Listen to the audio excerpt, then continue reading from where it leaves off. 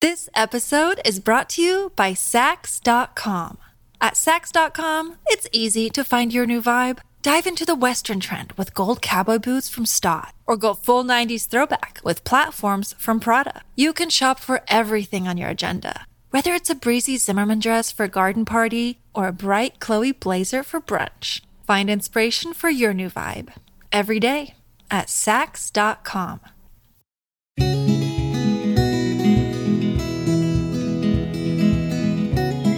As art quilters, we're inspired by so many genres of art. Often I look at the work from 20th century painters and glean what I can from their innovative composition. But consider this, those artists were also inspired by others. And today's artist in residence, author, journalist, and quilt historian Teresa Duryea Wong, will give us insight into how abstract expressionists, painters such as Jackson Pollock and Mark Rothko, were most definitely influenced by quilt art from the previous century. Stay tuned for an eye-opening discussion. Welcome to the Quilting Arts Podcast, where we take a deep dive into the world of contemporary art quilting. I'm Susan Brubaker-Knapp, and I'm here with my co-host, Vivica Hansen de Negre. Hey, Vivica. Hi, Susan. How are you doing? I'm good. Spring is starting to come. The skies are sunny, so hooray.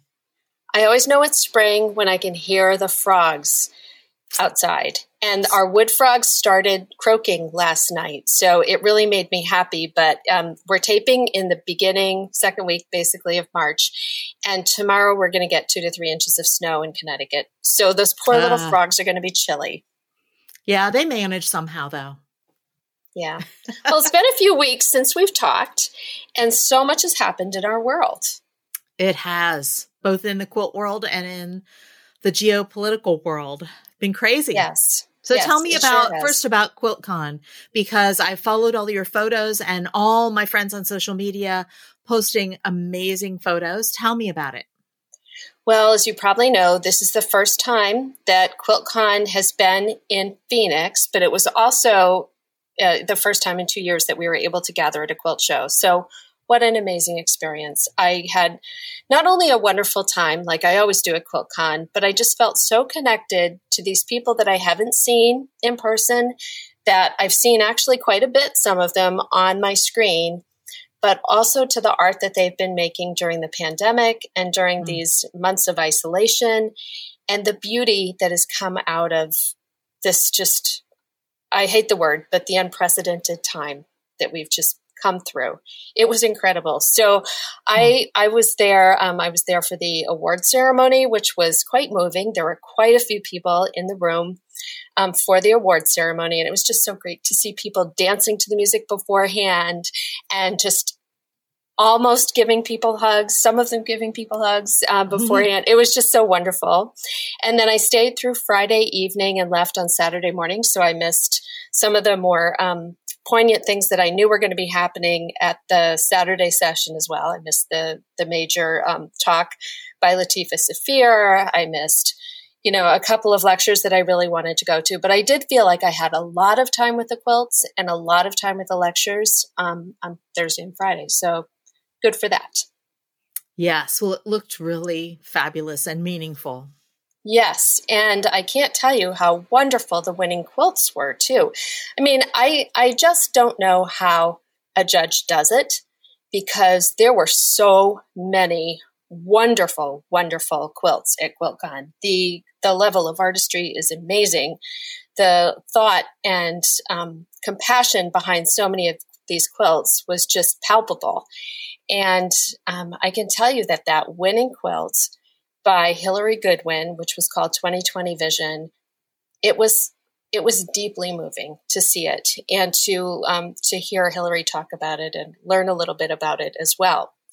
So I'm not doing any spoilers here. Hillary is a tremendous art quilter as well as modern quilter, and she's a very, very compassionate human being. And I saw on social media, not a week after QuiltCon, that she had donated her entire winnings to, I believe it was Save the Children. So a $5,000 check from that amazing quilt went to help people in Ukraine. I saw that too. An amazing thing. Yeah. It's so wonderful of her to do that.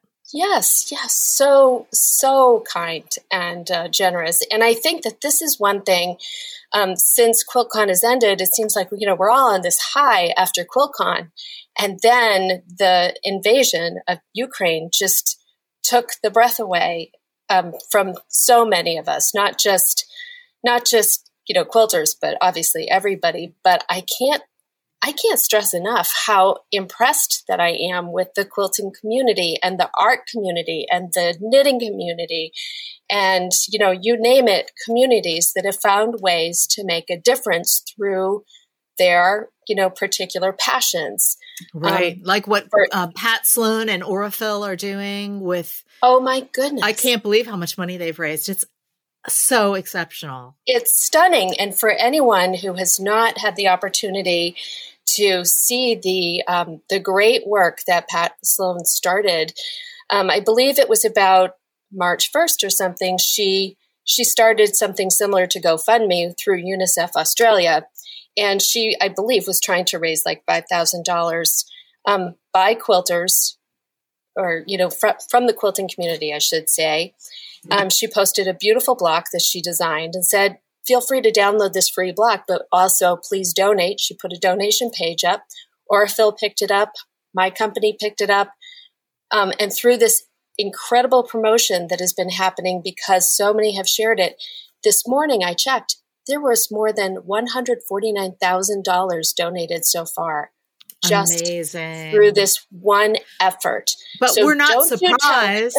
We're not surprised No. Because the quilting community is so generous and everyone wants to do something, and there's nothing we can do physically really, unless you're prepared to, get on a plane and volunteer with the World Central Kitchen or something like that. But you can give money if you have it. And every single person can make a difference in their own way. Mm-hmm. And you can change the world. One person can change the world, can make the world a better place.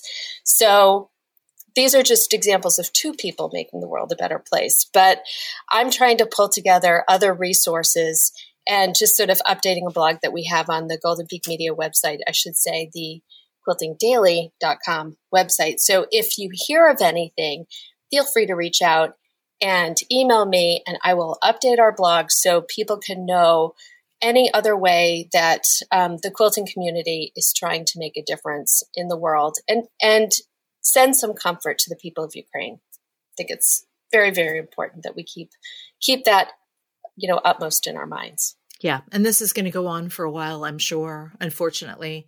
So the need is not going to decrease, at least in the near future. Right, right.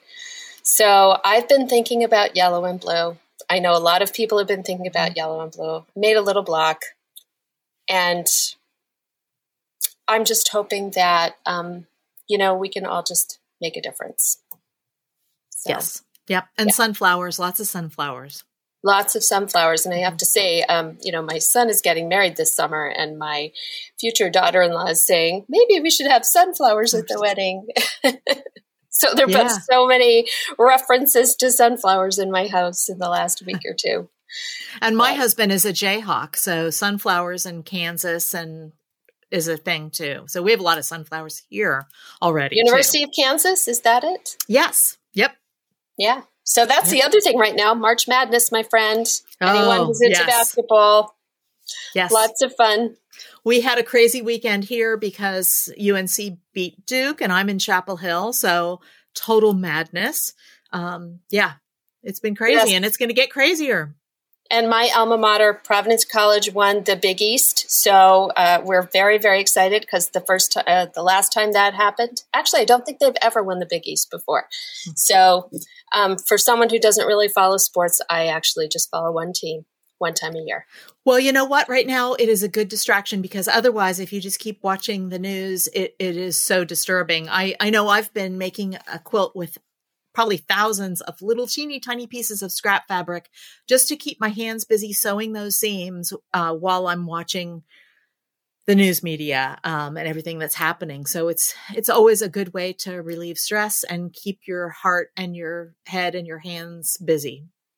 Yes, that is absolutely true. And before we started this session, I was having a little trouble with my audio output, as Susan and our guest know.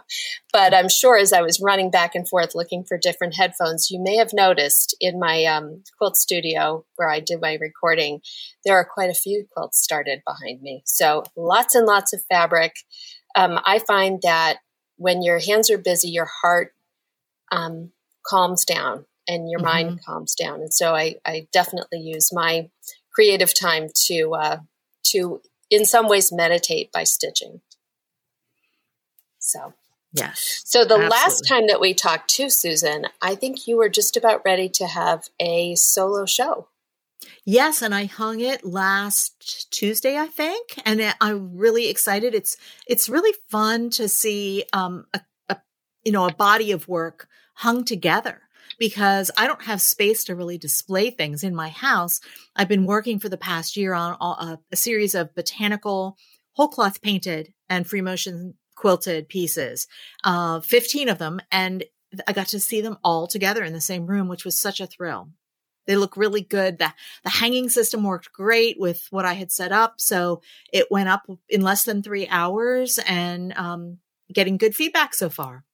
That's incredible. So a unified theme, a unified expression of how you actually created the quilts. It must be absolutely beautiful. Do you have a photo that you're going to share so I can put in the show notes? I do. I'd be happy to do that. And I'm going to be doing demonstrations. I decided in lieu of an opening reception, because of COVID and, can we even eat inside if we have to wear masks, all those kinds of things. I decided I was going to do about 3.5 hours of demonstration time. So I'll get to engage with visitors to the garden, both adults and kids, and I'm going to show them what I did, and I hope encourage them to go in and look at the quilt. So I'll probably be outside, and then hoping people will go inside and look at the exhibition. Will you be painting? I'm going to be painting, and I'm going to be stitching. I'm going to bring my machine. Oh, that's fabulous. Yeah. That is It'll be fabulous. fun. And that's, Wow. That's what I love to do, because I teach. So I like talking to people and showing them what I do and answering questions more than I like dressing up in nice clothes and, drinking champagne. So it's all good, Susan. It's all good. I just wish I could go and see it in person. Yeah. Well, I took some video too, so I'll share that. Oh, awesome. Awesome.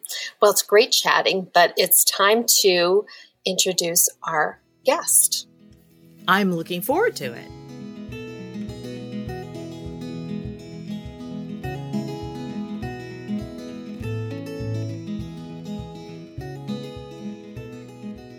Teresa Duryea Wong is an author, lecturer, and historian. She's written 5 nonfiction books on quilts and textiles, and is a contributing writer for several publications, including QuiltCon magazine. Teresa is a member of the International Advisory Board of the International Quilt Museum, and in 2021 was named the Scholar in Residence for Visions Art Museum in San Diego. We are so pleased to have Teresa join us today to talk about art, inspiration, and quilts. Welcome to the podcast, Teresa. Thank you, Vivica and Susan. It's great to be with you both. We're just so happy that you could be here to talk about some very interesting topics that I know that our listeners are going to be thrilled to hear about. But first of all, I was wondering if you could tell us how you got interested in quilts, because in doing a little bit of research, I know that you didn't start out necessarily in the quilt world in your professional life. No, I kind of came about it at a roundabout way. My grandmother made quilts, but she did not teach me. I did learn to sew very, very young, probably first grade. I was sewing and doing embroidery, and I made a lot of clothes growing up, but I did not grow up with quilts. I didn't really have any appreciation for them. It wasn't until my daughter was in elementary school and I met a mother of her friend who became my best friend for the past 25 years. And she is an amazing art quilter. And when I went into her home, I found out that quilts were art, and I was hooked. So she taught me and helped me hand quilt my first quilt, and that was in the very late 90s. And I've been at it ever since. You know, it's sort of funny. I think up to about that last part, I could have been saying the same exact thing as you are. And I know that Susan started a little bit earlier, and Susan's mother did quilt, but my mother didn't quilt either. And it's really interesting how we can be brought into an art form from people outside of our families, people within our families, and just become so hooked and in some ways focused on it that it can actually affect our careers. Totally. I had started my career as a journalism, and then I had several different jobs, and I spent about 25 years in corporate, actually in the oil and gas industry, because I live in Houston.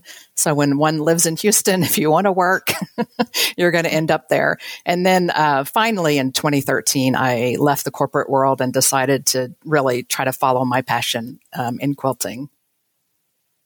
And that really took off. Yeah, it's been a fun road. You have some really wonderful books. I've got one of them sitting in front of me right here, Stitching Stolen Lives, that you co-wrote with Sarah Trail. Yes. And I have to say, that is an incredible book. Thank you. It's not only a beautiful book, it's a moving book, because why don't you tell us why? Yeah, so this is a project that Sarah and I started working on shortly after the pandemic started, and we just put our heart and soul into it almost 100% because so many other projects, were on hold. And it's really the story of all of the work of the Social Justice Sewing Academy, but mostly the Social Justice Sewing Academy Remembrance Project, which honors people who have been murdered due to social injustice. So either murdered by police or murdered by gang violence or domestic violence or hate crimes or racial crimes. And also people, like the missing, murdered Indigenous women, those groups as well. And so we have a couple of thousand volunteers across really mostly the world, mostly the U.S. and Canada, who make a art portrait block honoring one of these victims. And we have made them into banners. And just in the past year, we've already been in about 30 museums and showing them all over the place. And unfortunately, there's no shortage of names. So we expect this project to go on and on. And we've made hundreds of banners so far, and they are really, really moving. So at QuiltCon, there were banners on display at QuiltCon. If you want to see some up close, there are a few in in QuiltCon magazine as well. Yes. But the Social Justice Sewing Academy was very well represented at QuiltCon. And one of the lectures that I was so disappointed to have missed was the lecture with you and Sarah Trail. Yes, that was early Saturday morning. And Sarah and I talked about really what's so interesting about this project is that we're trying to, first of all, make sure that these people are not forgotten. But we also want to make people realize that these people are not a single story. They are not the story of what happened to them on the day that they were killed. They had a life. They had people who loved them. They had families. And even if they had committed a crime or done something untoward on their last day, it's still not their single story. So we talked a lot about that, the danger of a single story. And we also had the grandmother of one of the victims talk. And she is a very powerful advocate for social justice. And her name is Addie Kitchen. And she is the grandmother of Stephen Taylor, who was killed inside a Walmart in California after 40 seconds after the cops walked in. And she's a very, very powerful speaker, but just an amazing woman. And she spoke at the lecture as well. So in your book, one of the first quotes in the Stephen Taylor portion is, "There's a powerful healing force in the process of sewing a quilt. And I'm sure that healing force is also extended to the family when they receive a quilt." And what I loved about, and I'm leafing through the book as I'm talking to you here, is there's a picture of Latifa Safir, who was the quilter who was paired with this family, and Stephen Taylor's grandmother, which was so moving. But also at QuiltCon, Latifa was the featured speaker, so her quilt was also there, the one that was made from his jeans, which was I just saw people in front of that quilt with tears in their eyes. Yes. It was amazing because it's a picture, or it depicts a raised fist, and the knuckles on the fist were the knees of Stephen's jeans, and they're ripped and torn just like he was. Yeah. But what a powerful, powerful project that was. Yes, Latifah ended up making 4 quilts for the family. So the quilts we make for the families is one of the second programs of Social Justice Sewing Academy, and we often make them with the victims' clothing if they are willing to donate it. If not, we use a lot of photos. So Latifah was given so much clothes that she couldn't just stop. So she made 4 quilts, and she saved those jeans for that really amazing, powerful fist, and she's donating it all to the family.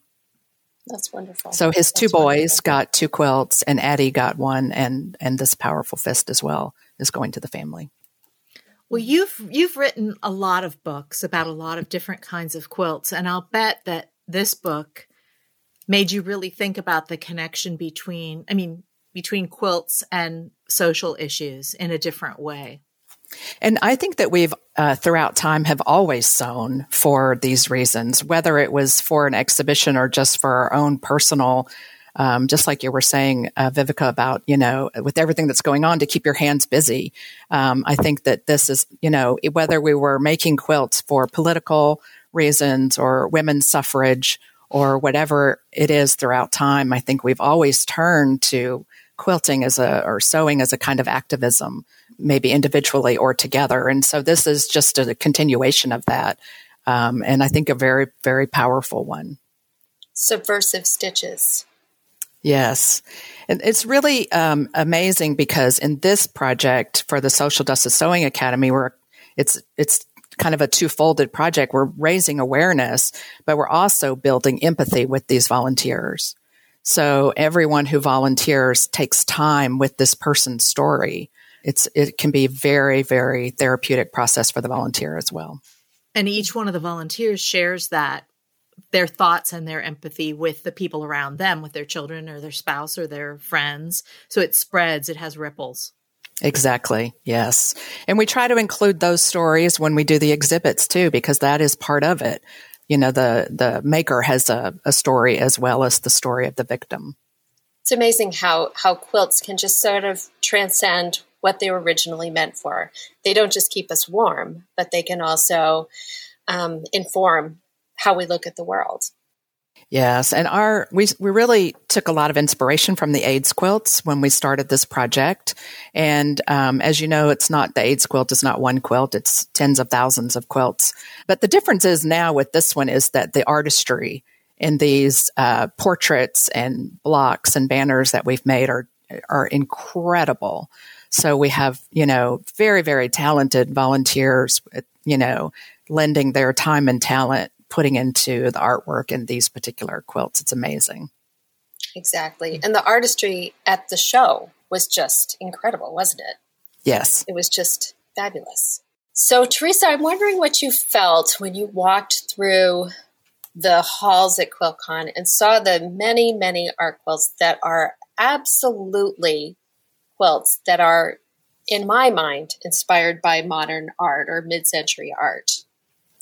Yes, it's so wonderful to think about this idea of influence and how influence travels from one generation to another, from one geography to another, from one art form to another. So whether we're inspired by mid-century painters, or the painters, were they inspired by 19th century quilts? This influence is like a circle of life and just keeps going around and around. But I do love seeing the artistry, particularly at QuiltCon, and I've been to almost all of them, and it's really wonderful to see the progression in the quilting and how it's just become, I think, more and more artistic and more beautiful and original. I think I see so much originality now. When the modern quilt movement really started taking off, a lot of art quilters I know immediately noticed similarities between modern quilts and art quilts. And I think many so-called modern quilts really fit beautifully into the art quilt camp. And it's happening. It's even more obvious now. So what do you think of this categorization of different types of quilts? And why do we do it? Is it meaningful? What purpose does it really serve to have these distinctions when it seems like there's so much fluidity? Whether it's traditional, contemporary, modern art? Yeah, these labels are tough, and I'm not a fan. And I think, when the Modern Quilt Guild first began, very, very, very early days, they were very adamant that they were different from art quilts. They really wanted everything to be utilitarian. They wanted your quilts to be washed. They were trying to set themselves apart as very graphic quilts, a lot of negative space, only using solids. And that has very quickly evolved, and I think good. Yeah, that's awesome. And I know a lot of the modern quilters are also members of SAQA, Studio Art Quilt Associates, and kind of vice versa. So I do see there's a big blending now, and I think that there should be. And I think that even the Modern Quilt Guild is embracing more traditional quilts with the new sort of input of the modern traditionalism categories. So before, if your quilt was too traditional, it didn't really fit in there. But now they're all trying to bring that in. You see all these competitions now that are sort of seeking the modern quilts because it's brought in so many new people. This episode is brought to you by Sax.com. At Sax.com, it's easy to find your new vibe. Dive into the Western trend with gold cowboy boots from Stott, or go full 90s throwback with platforms from Prada. You can shop for everything on your agenda, whether it's a breezy Zimmermann dress for a garden party or a bright Chloe blazer for brunch. Find inspiration for your new vibe every day at Sax.com. We all loved these modern quilts. My goodness, the artistry was amazing. I think I personally have two favorite categories. Actually, they're all my favorite. It's sort of like your kids, that kind of thing. But I love the modern traditional category because frequently that's a repeating block that doesn't look repeating quite frequently, but it's very, very interesting to see different colorways, different uses of shadow, different uses of tone, etc. And then I also really love the improv. And the improvisational quilts were fantastic this year too, but I saw beautiful portraits this year. I saw massively huge quilts and teeny tiny little quilts. I mean, it was really, really a great show, but I just thought it was fantastic. And then the other thing that just broke my heart in joy was meeting one of the winners of the youth quilts. I think it was the second place winner. And she was just such a charming young lady. She was about 13 years old or maybe 14. Just amazing, standing in front of her quilt, giving me all the tips and tricks to make the triangles line up. And she had the most perfectly pieced triangles. So, but, it was just an amazing experience to see all of these. And the Modern Quilt Guild has always had that youth category. And yes. I think they're one of the few. I do see that in Japan, when I travel, they definitely have a youth category, but I don't see it as much in other events or competitions in the United States so much. And we have to do it. This is our future, is to, reward and encourage young people to sew. Well, I think the future's bright after seeing all of those quilts at QuiltCon. Absolutely, yeah. But, something you said actually resonated with me, and it was that talking about that fluidity of back and forth, being influenced by something or realizing that your work or the work of quilters before you has actually influenced people who work in other genres. And that really was the focus of your talk at QuiltCon that I was just so fortunate to actually be in the audience for. Can you tell us a little bit about this? Yeah, so the title of that lecture is Hello Modern Art, Meet Antique Quilts. When I put together a new lecture, I really try to think about something that interests me, but also that I think would interest other people, and how is it a different way that we can look at quilts in the broader text of art history. And so I think in particular, there's a lot of emphasis. People are fascinated by the abstract expressionist or the New York School of Art, which is a group of American artists from like 1945 after 1950 to about 1960. It's a very short period of time. And these artists were making very graphic art, very similar to some of the same rules that you saw in the modern quilts in the very beginning. There was a lot of bold colors and graphicness and a lot of negative space and things. And I just think that it's so interesting to think about where their influence came. And this was really the beginning of our love of American art. It had really just started between the two world wars. We started not looking to Europe and looking to America for art inspiration. So when this group came along, it was kind of the whole beginning of modern art. But the modern art movement did not fall out of the sky, as Jackson Pollock so wisely said. So where was their influence? And if you talk to academics in New York or people inside the fine art world, they're never going to tell you that they were influenced by quilts. But I think we have to beg to differ, because so many quilts that we've seen from the 19th century had those same qualities: very graphic, very bold uses of color, repetitive patterns that just pull your eye across. And there is no doubt in my mind that those quilts were influential to that group of artists who would have been, growing up under the work of their mothers or grandmothers. Yeah, I was thinking that, it's quite possible that Mark Rothko had a log cabin quilt on his bed. Yes. After watching your lecture, thought maybe Joseph Albers did too.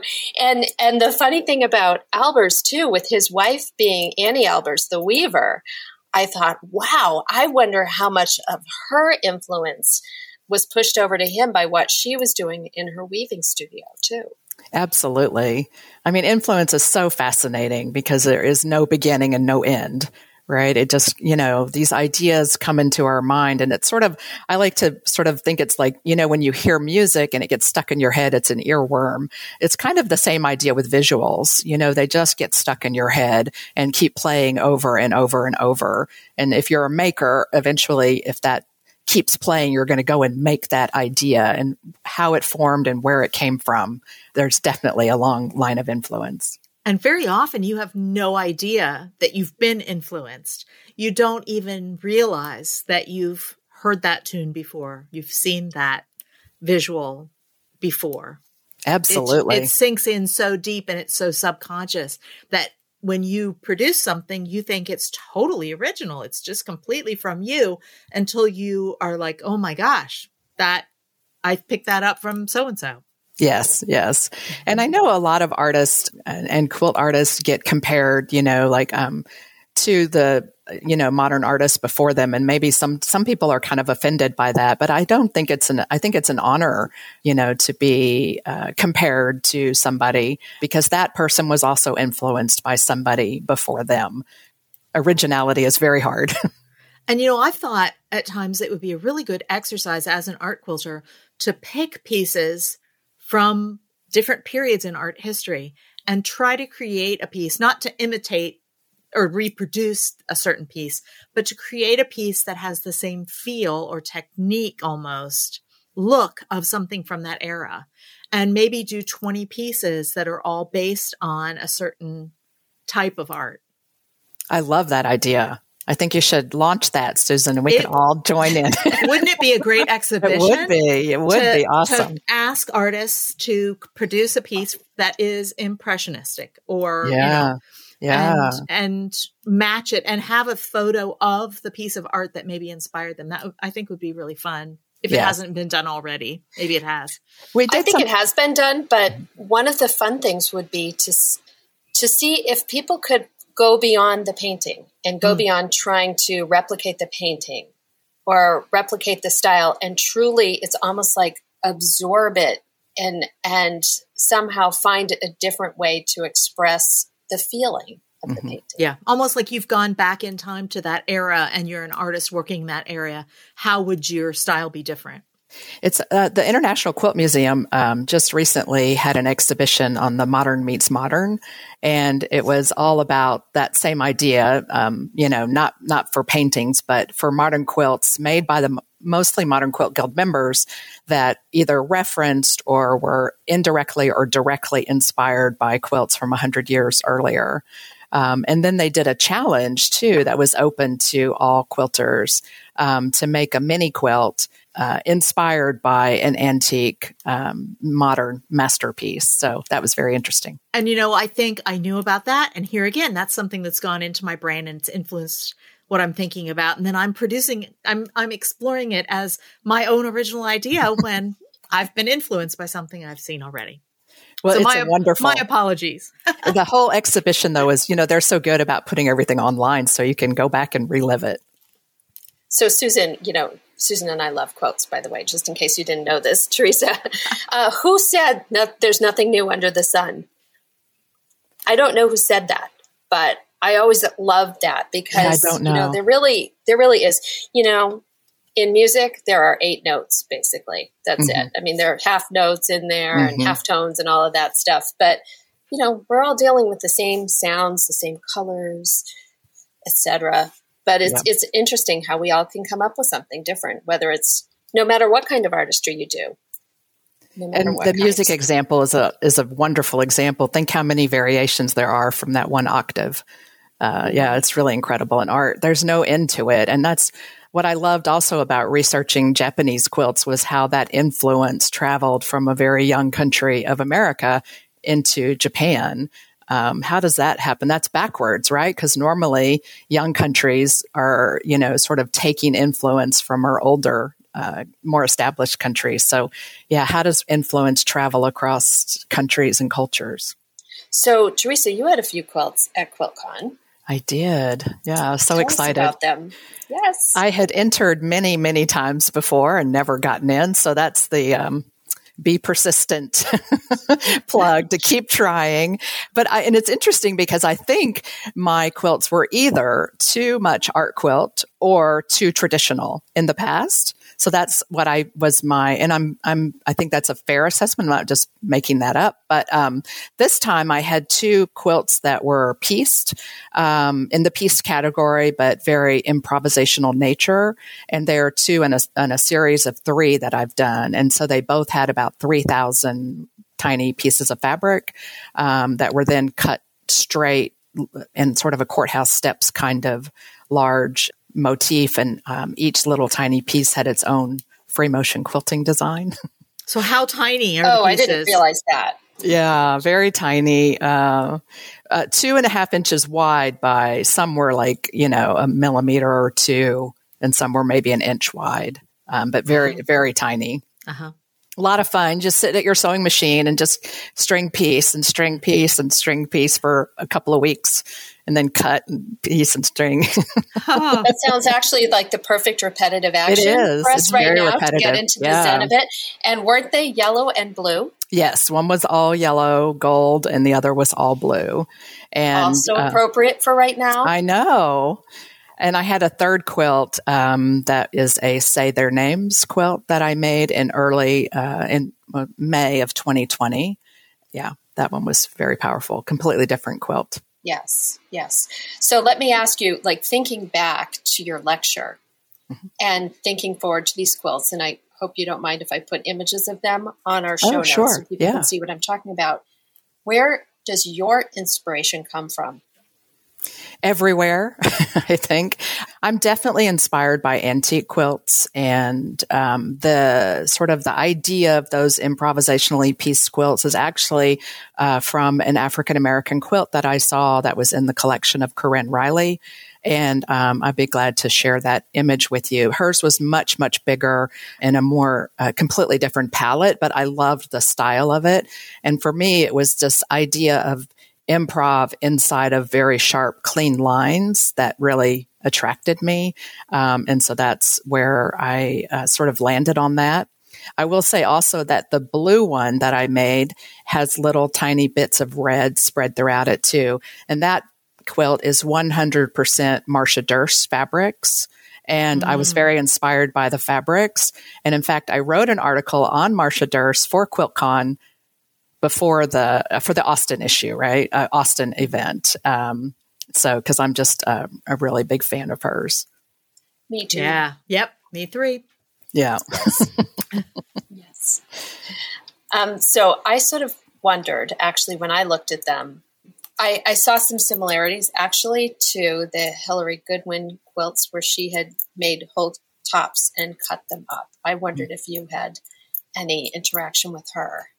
I have followed her for a long time on social media, and we often message each other, and because she's also very interested in history, and she's just like you said, she's just an amazing person, an ER doctor who made it through this horrible period of COVID, and she has incredible energy, and she makes her own clothes, and I'm often inspired by her clothes, and I also sew my own clothes. So I actually saw what you were wearing, and our listeners can't see you. You're wearing a Marimekko print. Yes, I am. Which is like, my love is Marimekko. I'm surprised I don't have my Marimekko mug here. Yeah. But Hillary did a whole month, I think. And I made a dress that was inspired by one of her patterns, and I bought Marimekko fabric, and I was in New York in September, just a few months back, first time we went out after COVID. My husband and I went to New York, and I wore that dress to the Museum of Modern Art, and there was hardly any people in New York. The sidewalks were like a third of the normal crowds. There was not that many people at the MoMA. I counted 9 people stopped me to ask me about my Marimekko dress. So it was really fun. In New York, people from all over the world know Marimekko. It was really fun. Yes. Yeah, that's really cool. Really cool. So, Susan, I sort of wonder, with this conversation, what you think about if there's a line between high craft, which I would call a lot of what we saw at QuiltCon, and art. And I want to ask the same question to Teresa. Do you think that there's a line? I guess I would make I would make a distinction between, is there a line and should there be a line? I think there definitely is a line in the world. I think there are a lot of fine artists and people in the fine art world who draw that distinction. I guess I would say, I think the line exists at the point where the quality is really exceptional versus average. And that almost any kind of what we call craft can rise to the level of fine art if the quality of the workmanship or workwomanship is strong enough. That's where I draw the line. But there are so many different people who would put the line in a different place. What do you think, Teresa? So true. You may be sorry you asked me that, because I'm sure I could talk for an hour. I don't think there is a distinction. I mean, you see these quilts that are being made today, and they are absolutely fine art. The idea of craft and folk art is a term that was coined by, elite intellectuals in positions of power, and they loved the idea of sort of siphoning off women's work as craft or folk art. And the terms that they use to describe these arts are self-taught, isolated, uninformed. And these are all code words for, ethnic groups, impoverished groups, women, people of color. And I think that we're starting to throw those terms out, which is wonderful. So I don't think it's a fair distinction. And I would put any of these quilts into the Met or the MoMA or the Guggenheim or the Menil collection in Houston where I live. I mean, I would think that they all belong in there. But when you say those quilts, you're talking about the ones that got into QuiltCon, right? Yes, absolutely. But there's a lot of quilts who didn't get into QuiltCon because the craftsmanship or the overall quality was not great. Yeah, not every quilt is as beautiful as the other, but no, I'm talking about the ones that are exhibition quality, right? Whether they're in Sakwa or Paducah or Quilt National or in the Visions Biennial. Some of these are, incredible works of art. And, not every quilt is meant to be that. I mean, I make a lot of quilts for my couch, and, that's fantastic too. I love them. They're not meant to hang in the Guggenheim, but, the ones that are definitely fine art. So one other question here then. So at the end of the talk, this fabulous talk that I will be thinking about for months, by the way. It was so good. At the end of that talk, I wondered, what do you think that the men, it's because it's mostly the abstract expressionists were mostly men. How do you think they would feel to hear their artwork, that it was inspired in part by quilts? Yeah. What do you think? What do you think Mark Rothko would think, or Joseph Albers, or Solowit, or Jackson Pollock, etc.? I mean, they're all different, so probably would get a variety of answers, but I doubt that they would agree. I do think from everything that I've read, and of course, they were within their time. So it was a very different time in 1950 and 1960 in terms of who was in and who was out, kind of, and what voices were we listening to and who was allowed to have a voice. But I don't think that they would probably not agree. That at the time, they certainly thought that they were completely original. And in many, many ways, they absolutely were, because they were throwing out all of the forms and figurative art that had, preceded us for hundreds of years. So I think that they would probably disagree. Don't you think part of it depends on the level of arrogance? And I would say that, I think most artists, and I include myself in this group, have a certain amount of arrogance. You have to have the confidence to create. Yes. So maybe some of it depends on the level of arrogance of the individual artist as to whether they would acknowledge it or not. Yeah. There are people like Solowit, who was a very kind and gentle person, who did a lot to promote women's work. He would probably be more open to the idea, but some of the men, if you were to tell them they were influenced by something that their grandmother had made, probably at that time, I don't think it would have set well. If they lived in today's world, maybe they would think differently, because we do have a lot more enlightenment and openness and a more variety of voices. And we certainly have a lot of people in our community who are inspired by them.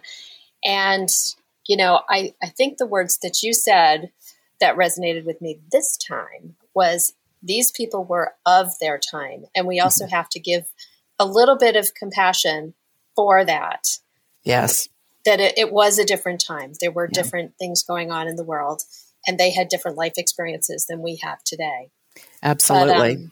And they were forging new ground, no doubt. And they were doing it at a time when America was starting to come of age. The war was over and people were more interested in, domestic pride and Americana. And here we have this group of artists who are thinking in whole new ways about what is art and how is it made and what shape is it. And, they were very, very instrumental in leading us in the American art. Interestingly, American quilts are a mainly American art form.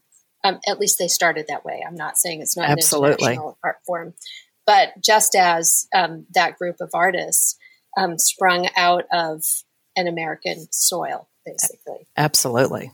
It's a wonderful conversation. Thank you so much for joining us, Teresa. I hope that you can keep thinking outside the box and sharing that with all of us quilters, because it's mind-opening and eye-opening. Really appreciate it. Well, you're quite welcome. I'm sorry I missed your lecture, and I've really enjoyed learning more about this. Well, thank you so much. It's been a joy to be with you.